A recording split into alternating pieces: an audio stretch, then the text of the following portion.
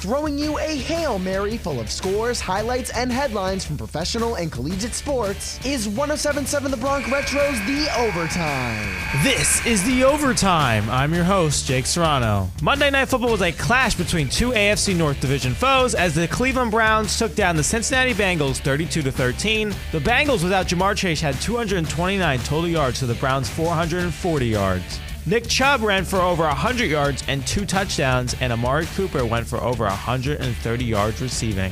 Good protection, aired out. Cooper! Diving catch inside the 15. But another big one from Brissett to Amari Cooper. Chubb breaks through. Touchdown, Cleveland.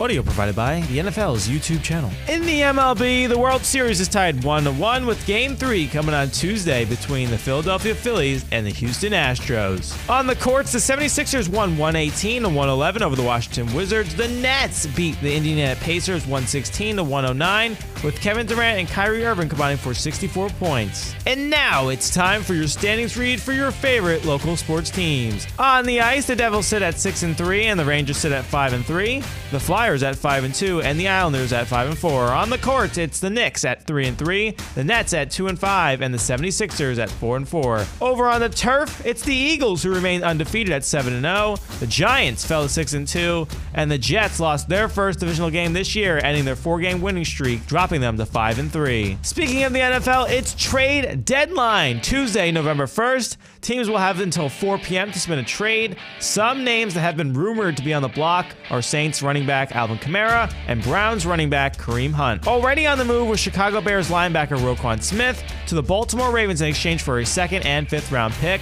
Smith leads the league in tackles this year. In other news, PJ Walker will start this week again at quarterback for the Carolina Panthers versus the Bengals, and the Rams star wide receiver Cooper Kupp is dealing with an ankle injury but is expected to play Sunday versus the Tampa Bay Buccaneers.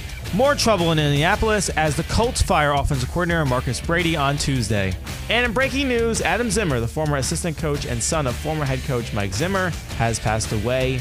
Zimmer began his NFL coaching career in 2006 with the New Orleans Saints, ending his career with the Bengals in 2022. This has been The Overtime. I'm your host, Jake Serrano, on 107.7 The Bronx Retro, WRRC2. That's the end of today's episode. But you can go into overtime by listening to any of our past episodes on your favorite podcasting platforms through our website, 1077thebronx.com/overtime, as we get back to the classic hits of the 50s, 60s, 70s, 80s, and 90s, only on 107.7 The Bronx Retro.